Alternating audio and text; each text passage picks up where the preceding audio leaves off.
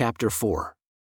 And now behold, my brethren, as I said unto you that I would prophesy, behold, this is my prophecy, that the things which this prophet Zenos spake concerning the house of Israel, in the which he likened them unto a tame olive tree, must surely come to pass. And in the day that he shall set his hand again the second time to recover his people, is the day, yea, even the last time, that the servants of the Lord shall go forth in his power to nourish and prune his vineyard. And after that, the end soon cometh. And how blessed are they who have labored diligently in his vineyard, and how cursed are they who shall be cast out into their own place. And the world shall be burned with fire.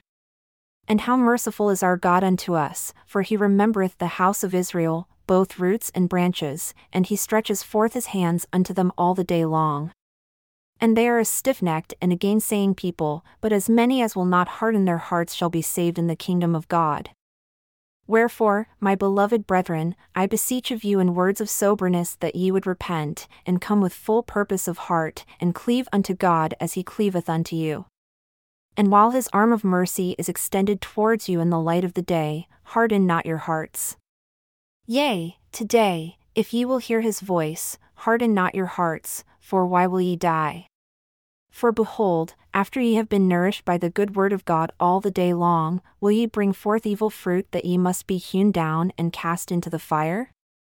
Behold, will ye reject these words? Will ye reject the words of the prophets? And will ye reject all the words which have been spoken concerning Christ after so many have spoken concerning him? And deny the good word of Christ, and the power of God, and the gift of the Holy Ghost, and quench the Holy Spirit? And make a mock of the great plan of redemption which hath been laid for you? Know ye not that if ye will do these things, that the power of the redemption and the resurrection which is in Christ will bring you to stand with shame and awful guilt before the bar of God?